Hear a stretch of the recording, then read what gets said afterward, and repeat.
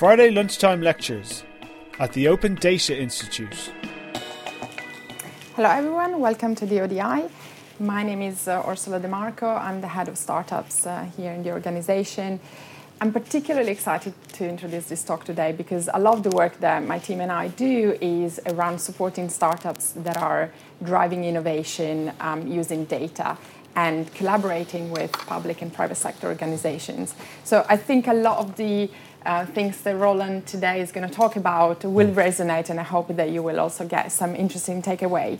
We've got an exciting title, which is Where Suits Meet Sneakers. Just introducing a little bit Roland Harwood. He's the co-founder of the innovation global open innovation agency 100% Open.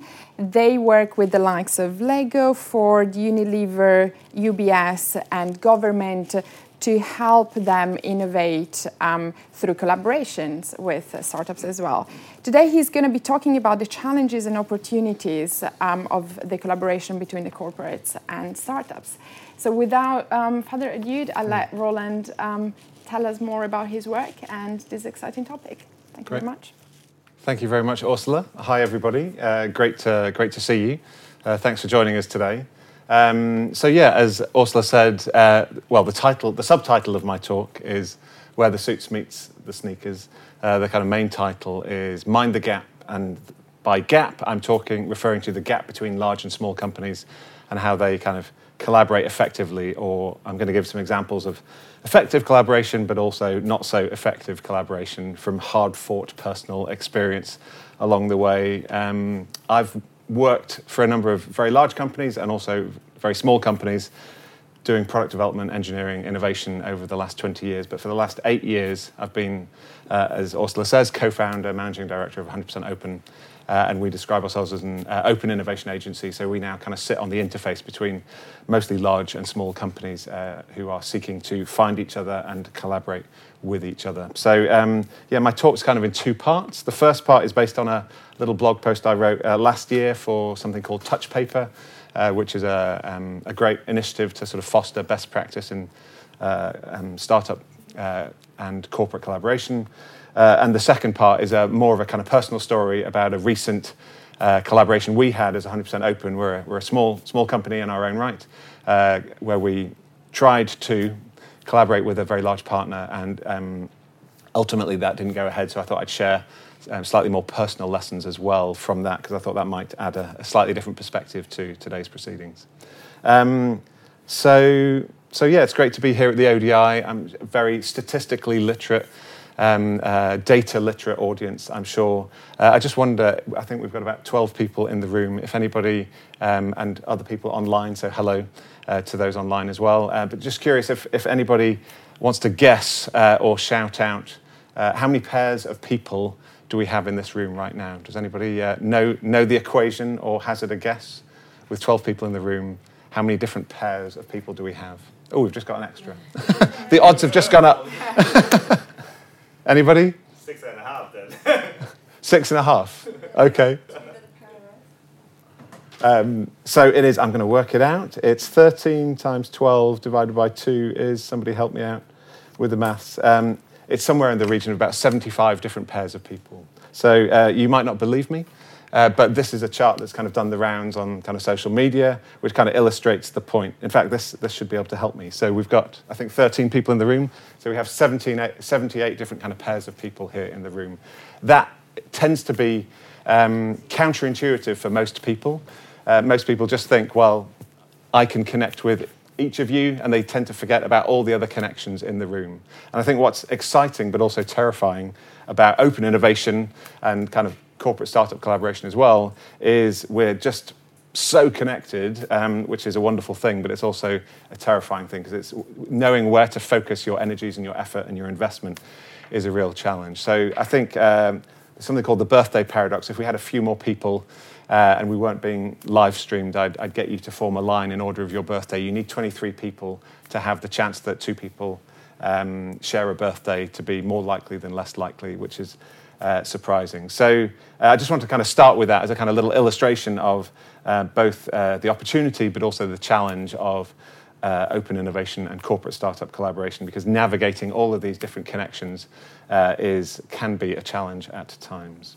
So Google the birthday paradox if you don't believe me. But yeah, as per the strapline, this is quite a busy chart. But so 100% open. My organisation kind of sits in the middle of two networks that we tap into and that we do our best to kind of manage or navigate. On the left-hand side, we call the suits. So these are generally large multinational companies, some large charities as well, and also some city and national governments on the left-hand side. And on the right-hand side kind of represents what we would call the sneakers, so the kind of startup, scale-up companies, generally under 10 million in revenue and 5 years in age. And we've built up a database over the last 8 years that kind of roughly falls into these different sectors and geographies as well. And so often a starting point for us in any project is to try and figure out who do we know in both of these worlds and try and connect them together through a range of different kind of methods, which I'll go on to talk about. So the suits and the sneakers, as in the strapline of today's talk, that's what I'm kind of referring to there.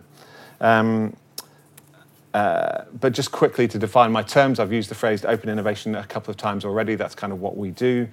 We define it very simply as sharing risk and reward with people outside of your organization. Very easy to say, sometimes harder to do, especially the sharing reward. That's when it gets really interesting, if people actually want to share the reward of creating new value together. Again, lots going on this chart. I won't go through it in detail, but the kind of open innovation corporate startup landscape has matured considerably in the 8 years that we've been in business. There are lots of kind of models that are now increasingly common. Innovation incubators, corporate venture capital funds, accelerator programs, open innovation challenges. We would broadly kind of map them on this kind of matrix here, where on the x-axis down here is kind of how open you want to be. This is kind of probably more from a corporate perspective, but I think it also works from a smaller company perspective as well. So down in the bottom left-hand corner is kind of the least open, and out here on the right-hand side is the most open. And then the y-axis up there, it's this kind of stage of innovation that you might be at. So at the bottom left, exploring new ideas and insights. In the middle, you're prototyping and testing new products and services. And the sort of top left-hand quadrant, taking things to market. And there's a few examples on this chart of programs. These are all from financial services sector, because this chart was produced for an audience in that sector. But there are, of course, examples in pretty much any sector now of these kind of activities taking place. And it's both an exciting time, but there's also a lot of challenge with this. And there's a few very successful case studies, and there's also lots of kind of failures along the way. So I think collectively, as a network and as an ecosystem, we collectively need to get better at that. So the work of the ODI and 100% Open and other organisations like that, seeking to bridge the gap between these two different worlds. And I guess fundamentally, large and small companies, I think, need each other more than ever. Large companies need the creativity and agility that small companies can provide, and small companies require the investment and scale that large companies can provide. And even though it's perhaps not as glamorous as kind of raising venture capital or the kind of Silicon Valley ideal of Mark Zuckerberg in his dorm room kind of coding and building the likes of Facebook, 97% of successful startup exits are to some kind of trade sale or large corporate partner. So it's the much less glamorous, but actually much larger significance in terms of how small companies scale and ultimately exit is through some kind of partnership with a larger organization or corporate. There's a Nesta report a few years ago that sort of did some analysis that backs up that 97% figure, which I can share afterwards if anyone's interested. But just to sort of come to, I was going to present 3 challenges, but I'm now going to present 6 challenges of corporate and startup collaboration. So the first 3 are from our experience as 100% Open, as a kind of facilitator broker of these kind of partnerships. And then the next 3, a little bit later on, are, as I say, from my own kind of personal experience of having to try to do this ourselves as 100% Open more recently. So these kind of 3 we call the time is money gap, the anxiety gap, and the give-get gap, which is a bit of an alliteration. So just taking those 3 in turn, the time is money gap hopefully is reasonably self-explanatory. But from a large and small company kind of perspective, generally smaller companies are they're trying to manage their time risk if they're thinking about working with a large company. Time is money, and the longer it takes to attend another meeting or another conference call or whatever it might be is all time that takes you away from earning money or doing what you need to do to kind of survive and thrive. From the kind of larger company perspective, certainly in the early days, they're largely trying to manage personal and reputational risk. So time is a sort of almost endless quantity, or at least that's what it seems like from the small company perspective. So the solution there really, I think, is to start at the end, have a very clear and ideally a very fast process that everyone's kind of working towards. And ultimately, if a startup or a small company is doing significant work, then I think they absolutely need to be paid for that effort. Maybe not at kind of market rates, but certainly a certain contribution. Large company cannot assume that they will get significant time and effort just for free, because that's a recipe for an unsuccessful outcome. But to give you an example of a successful example where I think this is done extremely well, from the financial services sector. So we've worked with UBS for the last 3 years on what's called their Future of Finance Challenge, which is a global startup competition which has been running since 2015. In the first year, we had 2,500 applicants from 52 different countries, and they were kind of sifted down to the top 60 that received up to 300 hours of mentoring and up to $300,000 of kind of prize money and support. And a lot of the travel expenses, because there were travel expenses, and a contribution towards startups' time contribution was made out of the kind of funding pot for this program. And it's led to, so far, as far as I'm aware, 21 different joint ventures, partnerships, proof of concept projects between UBS and various external startup companies, which otherwise wouldn't have happened, and some of which have gone on to be extremely successful. I think it's a very good model. It's very replicable elsewhere, but it's quite unusual in the way that it is more mindful of that time is money gap that I think a lot of these other equivalent initiatives perhaps don't fully take into account. So I could say a lot more about that, but just want to kind of go through, and happy to answer any questions at the end about any of these case studies. The second one is a bit more kind of nuanced. It's kind of when in the process do people feel the fear and want to run away. So I call this the anxiety gap. It's probably best illustrated in this little chart here. There's a guy called Eddie Obeng who I learnt this from, where in any project, not just a startup corporate collaboration, generally most people's expectations are linear, but reality kind of is non-linear. So most people expect that if you're halfway through a project, somehow you'll have delivered half of the work. I presume most people in the room, or I hope most people in the room will agree that that's seldom the case. And the biggest gap is kind of roughly halfway in the process, where the anxiety really builds up. But in my experience of kind of startup and corporate kind of collaboration, the anxiety gap is often biggest for the smaller company, the smaller partner early on in the process. And usually that fear is about a number of things, but a very common one is, will this big company steal my idea? Will they steal my idea, and I won't benefit from that? On the opposite, the kind of large companies, I've seen again and again and again a freak out. I don't know how else to explain it. People get very anxious, very close to launch. You're going to launch a project, you're going to launch a program, and as soon as it becomes public, just before it becomes public, that's the kind of the biggest moment of risk. It's that point of no return, really. So from large and small company perspectives, that anxiety gap is very much there, but it sort of happens at slightly different points in the process. So one way to kind of tackle that is to, again, have a clear and fast and kind of robust process. But one thing that we've developed, especially around the small company fear about stealing my idea, and the flip side of that is large companies are often worried that they'll be exposed to intellectual property that will expose them to kind of risk that they can't manage. So something that we've developed over the years that we call an innovation airlock. So it creates a safe space for information exchange between large and small companies through a third-party broker or facilitator, which could be ODI or 100% open or anybody else.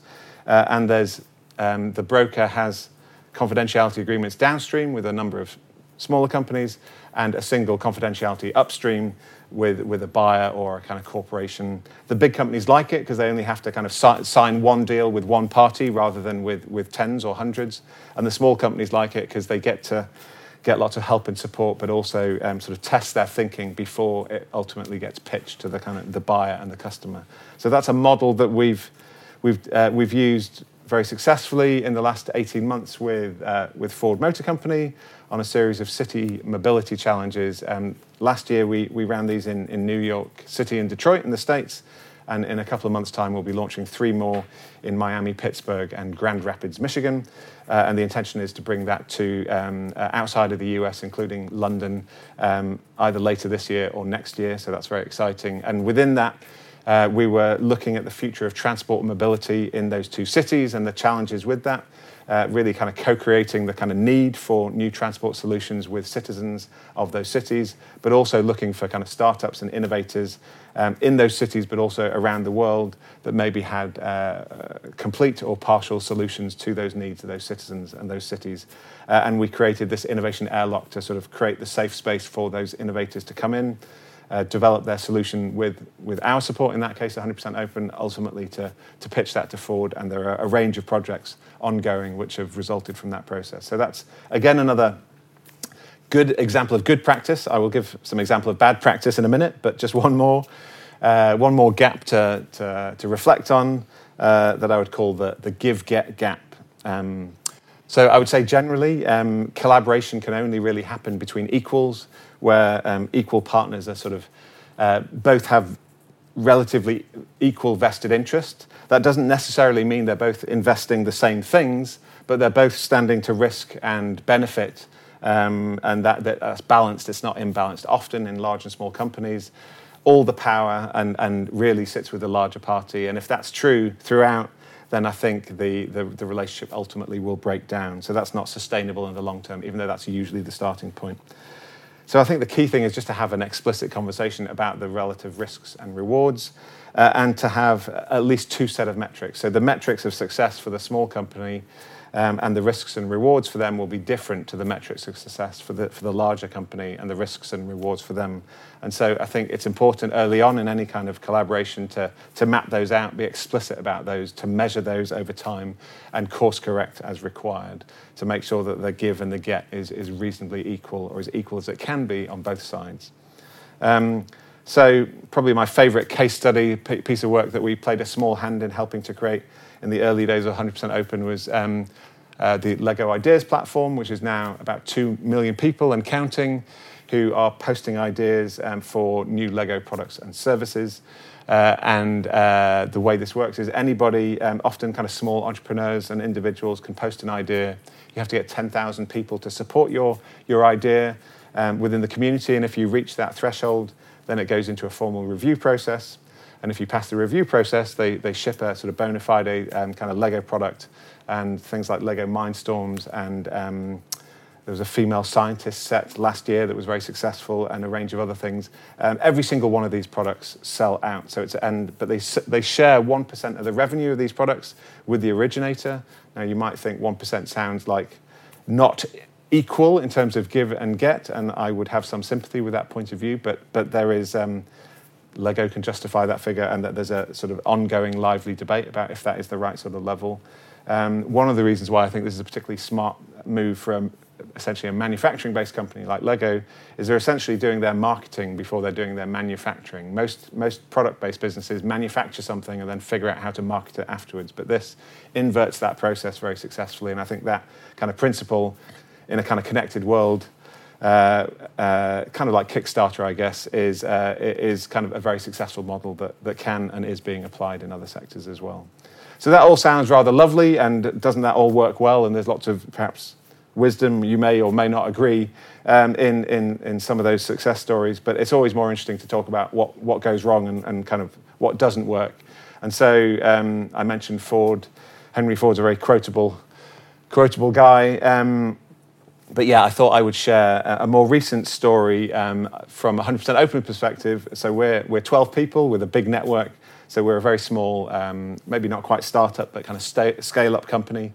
with big aspirations, and we think there's an opportunity to do what we do at a much kind of bigger scale. And we thought kind of 6 months ago we'd found a corporate partner who I'm afraid I can't name because we're under confidentiality, but we thought we had an opportunity to do take what we do to the next level.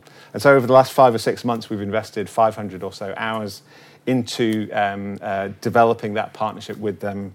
And about 6 weeks ago or so, that partnership sort of came to an end by kind of mutual agreement, slightly painful mutual agreement, but I think collectively we decided it wasn't the right way to go. And it's somewhat ironic to me because the role that 100% Open plays is often kind of bridging that gap between large and small companies. But I think we discovered 3 more gaps that I'd like to share, which comes more from a sort of a personal perspective, really. So one is, I would call it the experience gap. So here, the partner we were working with did about 50 deals a year, similar to the one that we were exploring with them. We'd never done this before, so we were complete novices in this process. They were, at least in theory, extremely experienced. So we were, I think in hindsight, too reactive. They were saying, we need you to do this and we need you to do that, and we were running around trying to respond to all these different requests. We didn't really see how all those bits of the jigsaw pieced together. And somewhere along the way, I think we got slightly lost in the process, and I think they got slightly lost in the process. And I think one of my reflections from that experience is that we, as the smaller party, even though we hold a lot less of the fewer of the cards in terms of I guess power and money and all those kind of traditional things, is we needed to be a lot more kind of proactive in kind of driving that process so that it worked for us as well. We were slightly at the mercy of their process, and we thought they were very experienced, which they were, but that didn't really work for us, and ultimately I don't think it worked for them either. So it comes back to that imbalance, I think, between large and small companies, which is usually the case, I think, is often the case, and leads me to my second gap. And this is probably the most ironic of the lot, given that 100% Open plays this kind of facilitator role. In the case of our recent example that I'm now talking about, we didn't have a facilitator. We thought we could do it ourselves. If only we'd sort of taken a dose of our own medicine, maybe things would have been slightly different. But there were a huge number of stakeholders on their side. Every meeting, there'd be new faces who we hadn't met before. We didn't know what their role was. They'd be asking interesting questions, difficult questions. It didn't really matter, but it was at worst a distraction, and it was just hard to navigate. And to be fair, on our side, I think we had different views and different people on our side, even though our team was much leaner and meaner. And just navigating all those stakeholders and the ambiguity and the roles on both sides was very, very difficult when we were in the partnership ourselves. And I think it would have really benefited in hindsight from 100% open style kind of facilitator that was acting in the best interest of both parties and just making sure that data and information and stuff is kind of flowing and expectations are kind of managed equally on both sides. And I think that was missing. And I'm kicking myself now in hindsight, given everything that we've learned over the years about this. But there we go. I'm sharing it in the spirit of openness, and hopefully others can benefit from that. And I think we will benefit from that as well in long term as well. And the last one, and again, ironic given our name and where we are here with the Open Data Institute as well, I think in many ways we and our partners were very open about what we knew and what we didn't know. But in some ways we were possibly too open about some of those things as well. And I think there wasn't genuinely a real incentive for honesty on both sides about what we could do, what we knew, and what we didn't know, and what we weren't able to do. And this is one I'm still grappling with in terms of what's the best kind of solution for this. But I think for a partnership to truly succeed in the kind of Henry Ford, in line with the Henry Ford quote, I think you really need sort of genuine openness, trust, and honesty between kind of these large and small partners for it ultimately to be successful. So these are 6 kind of gaps that I think exist. I don't think the gaps will ever be closed, but I think it's important that if you're entering into this, whether from a large or a small company perspective, that you're mindful of these and you put in place processes or partners or whatever it might be to navigate your way around these. So the time is money gap is what it says on the tin. Need to make sure the process is fast, robust, and clear, and so you're not burning through people's time because that ultimately will bankrupt probably the smaller party before too long if you're not careful. The anxiety gap is just navigating those different points in the process when people get scared either about having their idea stolen or about kind of personal or organizational reputational risk, and just putting in place. Acknowledging that up front, I think, is actually a large part of the solution, and then sort of keeping calm and carrying on, as it were, when those anxiety gaps open up throughout.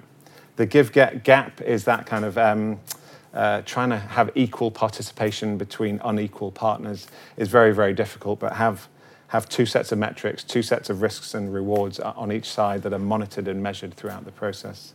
The experience gap, inevitably the larger partner will be, not always, but often more experienced, and trying to do what you can to be proactive on both sides to make sure it works in everybody's interests. The facilitation gap, it always helps to have a third party acting in everybody's best interests. And the openness gap, as I just said, having honesty and kind of transparency and openness all round is ultimately kind of necessary to be kind of successful. So those are just, I'm sure you've all got your own experiences and thoughts.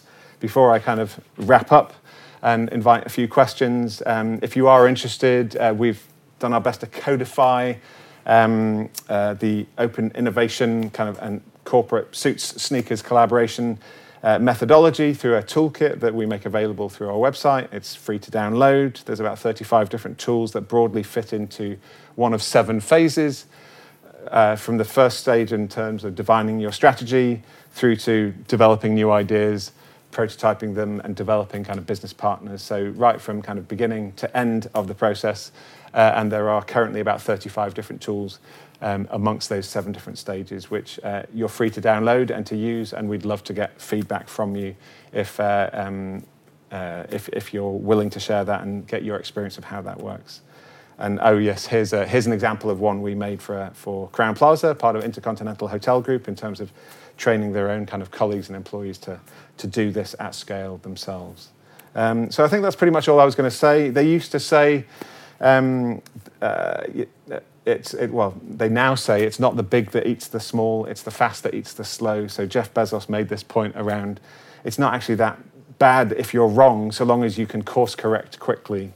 And so being slow is very expensive. And I think if nothing else, from all of the gaps and all of the challenges with corporate startup collaboration, I think moving quickly, sometimes a fast no is much better than even a slow yes, or certainly a slow no. And ultimately, I don't think this is going away anytime soon. This quote is horribly overused, but I come back to it as my closing comment because we are incredibly more connected than ever. I think there are always going to be, I don't think big companies are going to go away, and there is a flourishing, and there will continue to be a flourishing of freelancers and smaller companies. We need to find a smarter way to kind of bring these worlds together and collaborate more effectively.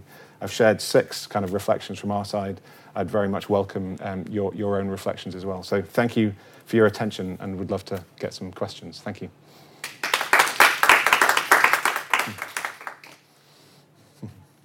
Thank you very much, Roland, for this super insightful talk. I can already see that there are questions in the room. Just a reminder for everyone here and online, there is the hashtag ODI Fridays if you want to ask anything. I'm going to kick off, if that's okay, with a question that's a burning one from my side, also for the work that we do. And then please raise your hands. I'll pass the microphone. It doesn't amplify your voice, but just keep that close to you so that people online can hear. One of the things that I'd love to know about your experience is who are the right people to talk to, particularly in the bigger organizations? Because you rightly said that they're really big, there are different people that come in and out. Have you identified a pattern in the people that are more responsive to talk to? Yeah, it's a good question. I think over the last 10 years or so, the kind of innovation team is a thing now. I think I read a statistic that something like 80% of the FTSE 100 now have kind of innovation teams, innovation strategies, and within that, there's usually a responsibility for, at least to some degree, engaging with the external ecosystem, but it's hugely variable, and I think it really depends on the organisation. But some sort of more technology-centric organisations will have sort of tech scouts whose job it is to find interesting kind of startups or technologies outside their organisation. Some more kind of brand-centric kind of organisations and consumer-centric organisations will have. That responsibility might sit within the kind of brand and marketing team. So I don't think there's a single kind of job title. Often it's the most most visible person externally, whether it's online on social media or whether it's speaking at conferences and events, and it's people that are approachable and interested, and so that's a kind of human judgment you can make. If people don't respond to you within a few days, then you can probably write that one off. But increasingly, like the Lego example, they were getting bombarded with ideas externally, and they were saying no to all of them because they had no mechanism for dealing with it, and it was overwhelming. So they've funneled that creativity into this process, and some organizations do that. I don't think it's quite as necessary for most organizations as it is for Lego, because they get rather bombarded with that. So obviously it's good to start at the top, but you'll inevitably be working with people, probably sort of more in kind of mid-level management positions. And so yeah, I would generally kind of start with innovation or marketing teams and kind of work your way from there. But I'm very happy, by the way, I've got the Suits and Sneakers kind of network. We're, I think, well connected. If anybody wants to connect to virtually anybody, I think within 2 degrees of separation, we could probably help. So please let me know afterwards, and we'll do our best. Thank you. Thank you very much. I can see a question here. Hello, Hi. I'm Andrew Yim from Cass Business School. Andrew. I just want to understand more about your organization code. Okay. You said, I suppose it's a for-profit organization, isn't it? Right? So what is your business model? So how do you make your revenue from this? Yeah. So yeah, 3 things. We're a limited company. So yeah, we are a for-profit company, but I think we have strong kind of social purpose as well, and we do a lot of work with charities, and everything we're trying to do. The forward stuff, I didn't go into detail, but a lot of that was around helping people from all aspects of society, especially kind of for poorer demographics, especially in Detroit, find jobs and education through mobility. So we're very kind of socially driven, but yes, we are a commercial for-profit company. So the 3 main ways in which we make money, one is I guess we charge for our time and experience through kind of consulting fees. The second is we charge success fee for deals done in some cases, in not all. So we offset some of our fees in exchange for a sort of a bonus for achieving the outcomes that we've been tasked with delivering. And the third is we have developed to date just one technology product that we sell through as a software as a service kind of license fee, and we're in the process of developing several others in that space. So the vast majority of our fees still come through traditional consulting revenues, but we're trying very hard to diversify that through other means as well. Can I have a follow-up? Yes. Yeah. Could you tell us more about your role in terms of, do you just line up, like according to your network, you try to line up 2 sides together, or how far would you involve in this partnership between the big company and startup? We get involved. So yeah, no, just making the initial connection is just step 1, and there's always step 2, 3, 4, 5, 6, and we try and get involved as long as we can, because that's the most interesting. But obviously, that's in our commercial interest to do that as well. But normally, we'll get to a stage where there's a lot of pre-work before you even find the companies. But so you do the pre-work, then you find potential partners. We'll vet and filter. We'll often do coaching and mentoring of the startups. We'll sometimes do kind of coaching and mentoring of internal teams as well. We'll facilitate lots of kind of workshops, pitch events, whatever it might be, and then do some ad hoc support whilst a deal gets signed, and in some cases whilst the first project or projects get delivered as well. But generally our role tapers off over time, but we like to be involved for as long as possible, and generally from the small company perspective, they like us to be involved as well, because we're sort of on their side, and we're providing that kind of facilitation role that I mentioned was missing from our own personal recent experience. So yeah, we try and stay involved. But in some cases, that's not true. Sometimes a client just says, find us the top 100 smart home automation companies in the world with these criteria, and we'll do that, and then that's the job done. But we like to stay involved for longer if we can.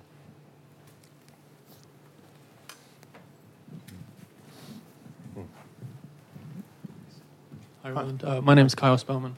Hi. I had a question regarding the innovation airlock kind of Yep. concept. So first of all, is that legally binding? And second of all, let's say your relationship kind of breaks down. Yeah. What kind of clauses are in there? Who can take away kind of what information, and how does that work? So the innovation airlock is it's kind of written up and it's one of our tools. So you can find out more about the kind of specifics there if you want to look at. It is legally binding in that, I mean, we use standard kind of best practice non-disclosure agreements, both downstream with the kind of smaller companies and upstream with the larger company. And so confidentiality is kind of managed through those agreements. IP always resides with the originator, so that is typically the smaller company. And so if the larger company decides not to proceed within a predefined time-limited period, usually 90 days, then the small company is free to take it to anybody else. And so far, we've done this dozens of times, and it's always gone well. It's never gone to court, but so it's never been tested in court. I believe it to be legally binding. We have had kind of lawyers making sure the contracts are all robust. It's never been tested. I think in many ways it's symbolic, because usually our fees as the facilitator are paid for by the big guys. It's just by our being there, playing this innovation airlock role, I think shows the smaller companies that the big company is mindful of some of the challenges from their perspective, and they're investing in us to play that role. And so, yeah, it works. And I think others could use it as well. I'm surprised it isn't used more often in that way. Thank you. That's right. Any more questions from the room? No? Shall we take some from the line? On Twitter, but I've got one. Yeah. You talked about earlier, excuse me, I've got a cold. That's right. Equality between startups and organisations they're working with. Yeah. Do you have any advice for a startup on how that they can ensure that equality will exist throughout the project? So you mean what advice do I have for startups if they want to pitch to a kind of large company? If they have their own, yeah. You were saying that the kind of equal values that they're both getting out of the project, and so how does a startup ensure that they're continually getting those values out of the project, not being kind of sucked into the values of the larger corporation? Yeah, I mean, just to talk from our own recent example, which I shared, which was ultimately didn't go the way we planned. It's really, really hard, and despite the best laid plans that we had and all the experience that we had, I think we still misjudged a number of things, and we did get sucked into a process and slightly lost control of that. And so it is very, very hard. I think this is where I think kind of ruthless honesty, both internally within your organisation and with your partner at every step along the way. If you're withholding information, if you're not being open, that will just come back and bite you. So I think I'm just trying to understand the quality aspect of your question, because sorry to just ask you to clarify one more time, but you mean the quality of the work that you do together? So if you're building a product, you want to ensure that the product remains equality. So equality. Yeah. Oh, sorry, equality. it's yeah. My cold. No, it's fine. Okay, I thought you were sound talking about quality. You were talking about Yeah. equality and Yeah. making sure that you kind of have equal amounts of you both have the same outcomes, or quality of outcomes between you. Yeah. And so it's just really just making sure. I just wondered whether there were some tips for, because it would be easier as a bigger corporation, I assume, to be able to maintain that and get what you need out of it. Yeah.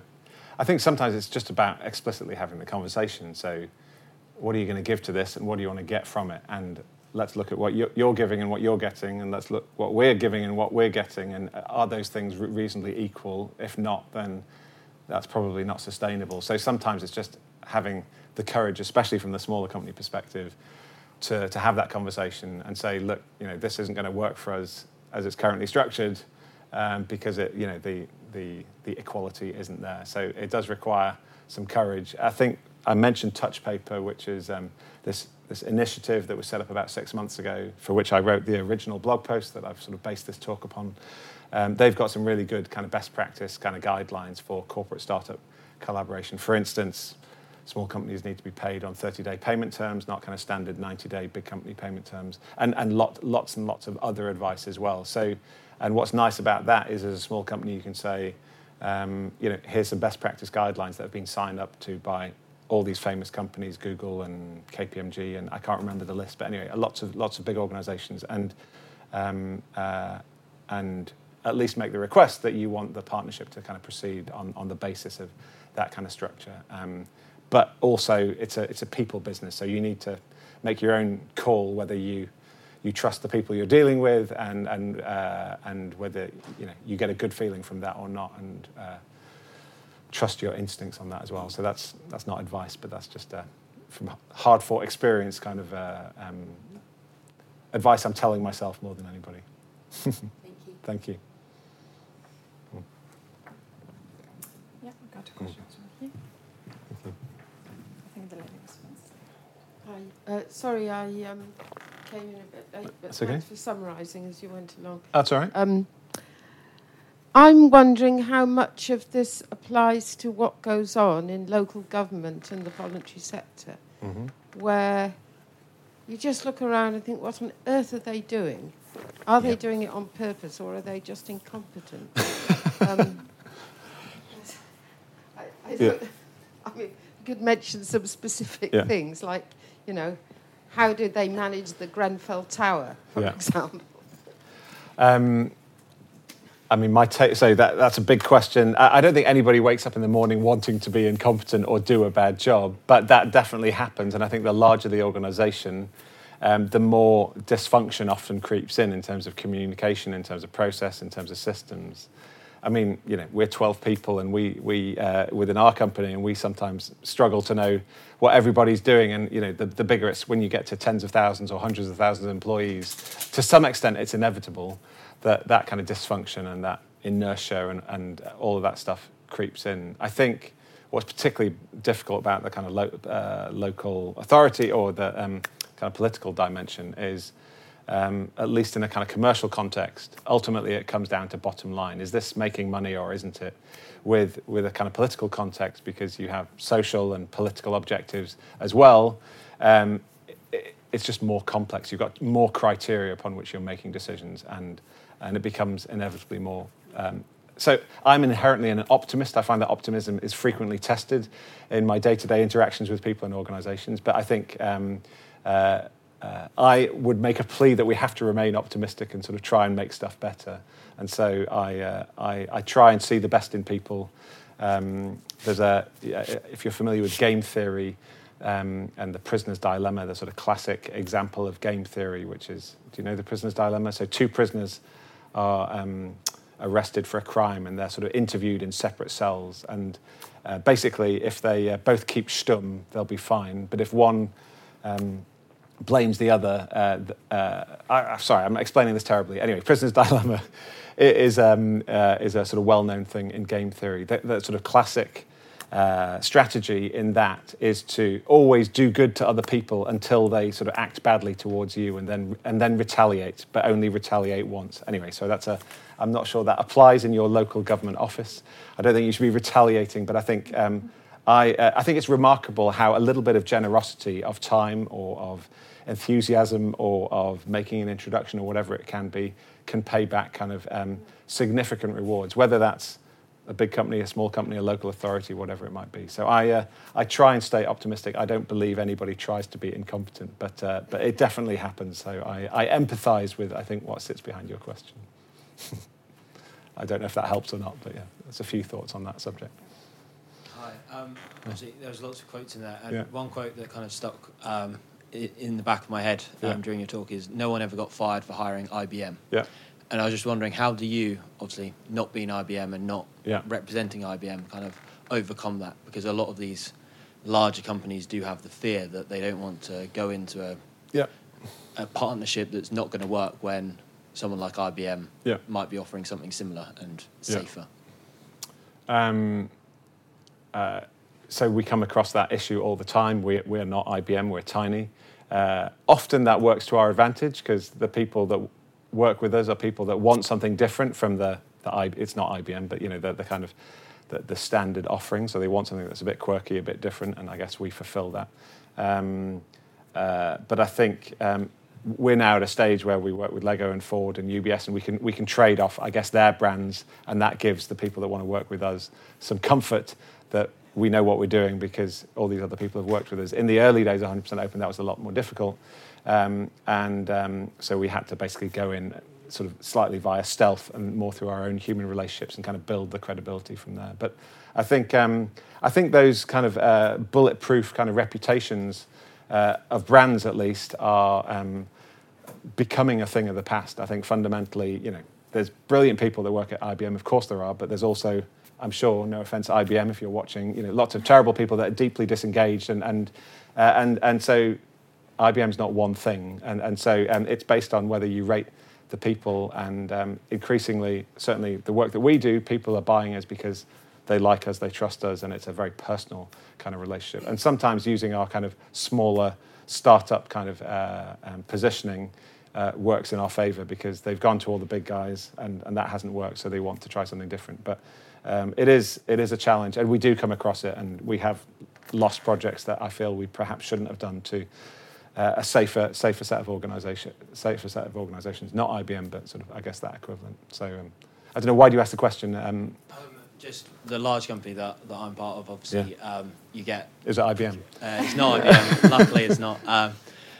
You get the procurement guys, and there's 1,001 questions, and you have a clear choice that you need to do, and you need to be proving, obviously, that you're doing the right thing for the company, because you don't want to start a project that's going to fail. And actually, I've been involved in 2 projects where we've got relatively small people that have trumped a what would be deemed as a larger company in there because of the offering that's available, and actually it suits what we want to do, because they're more agile, I guess, as opposed to this is the offering you're getting and you can't get anything else because we're bigger than you. I mean, it's a tough one. I think from the large company's perspective, they need to manage their risk. If you're the procurement officer that's hired some small upstart that then, I don't know, runs away with your data or whatever goes wrong, you're potentially personally liable for that. So from a large organisation perspective, spreading that decision-making perhaps is the right thing to do, but that tends to slow things down. But that is quite common, and that's because there's a lot of personal liability that goes with these decisions. And brands are just shortcuts. People recognise IBM and therefore, that must be fine. I think that's short-sighted thinking. I think that is changing, but I think we're sort of in a transition there. And I'm not entirely sure where it'll play out, but interesting times. Thank you for the question. We probably have time for one last question. Is there any in the room? Great. I'm gonna take the time then because I do have one last one. Okay. Part of the examples that you mentioned come from different geographical locations, and I wonder whether you have noticed a difference in either how validated the open innovation model is, or how or the appetite from people in different countries or continents. It's a great question. I think culture plays a huge, and geography plays a kind of huge role in all of this stuff. So I think in North America, business culture is incredibly competitive, and that actually makes doing stuff like this harder in some cases. And more in Middle East or Asia, often business culture is much more relationship-based and much more collaborative. And in a funny sort of way, that sometimes makes it challenging for different reasons. I think, let's not talk about Brexit in our final 5 minutes, but in the UK and in Europe, I think partly because of time zone and culture and history and language and all the rest of it, I think there's an interesting kind of middle ground and kind of business culture, especially here in London, I think, which brings together creative innovation, design, data, skills, but a melting pot of cultures, a melting pot of people. And I think this is an interesting place to be kind of playing that kind of broker facilitator role between global talent, technology, data, ideas. So I think things are changing as well, and so I don't think that will remain static. But I think, who knows where globalization will end up. Anyway, I'm trying not to talk about politics. But anyway, there's. But I think where we are right now and the time we're in right now is a kind of a fascinating, precarious but fascinating time for this to kind of really scale and kind of go even further than it already has done. So it's one that we obviously have a huge vested interest in, but we're, as our name suggests, large advocates of openness, and we think that is inevitable, and therefore, rather than fight it, let's go with it and then figure out new business models, operating models, cultures that can embrace that and respond to that. Right. Thank you very much, Roland, for joining us. And I think I can definitely share and agree on the openness and optimism often does play a really important role in the outcomes. Yeah. So please join me in thanking Roland for his great talk. Thanks. Thank you. Thank you. Thank you. You've been listening to a Friday lunchtime lecture brought to you by the Open Data Institute.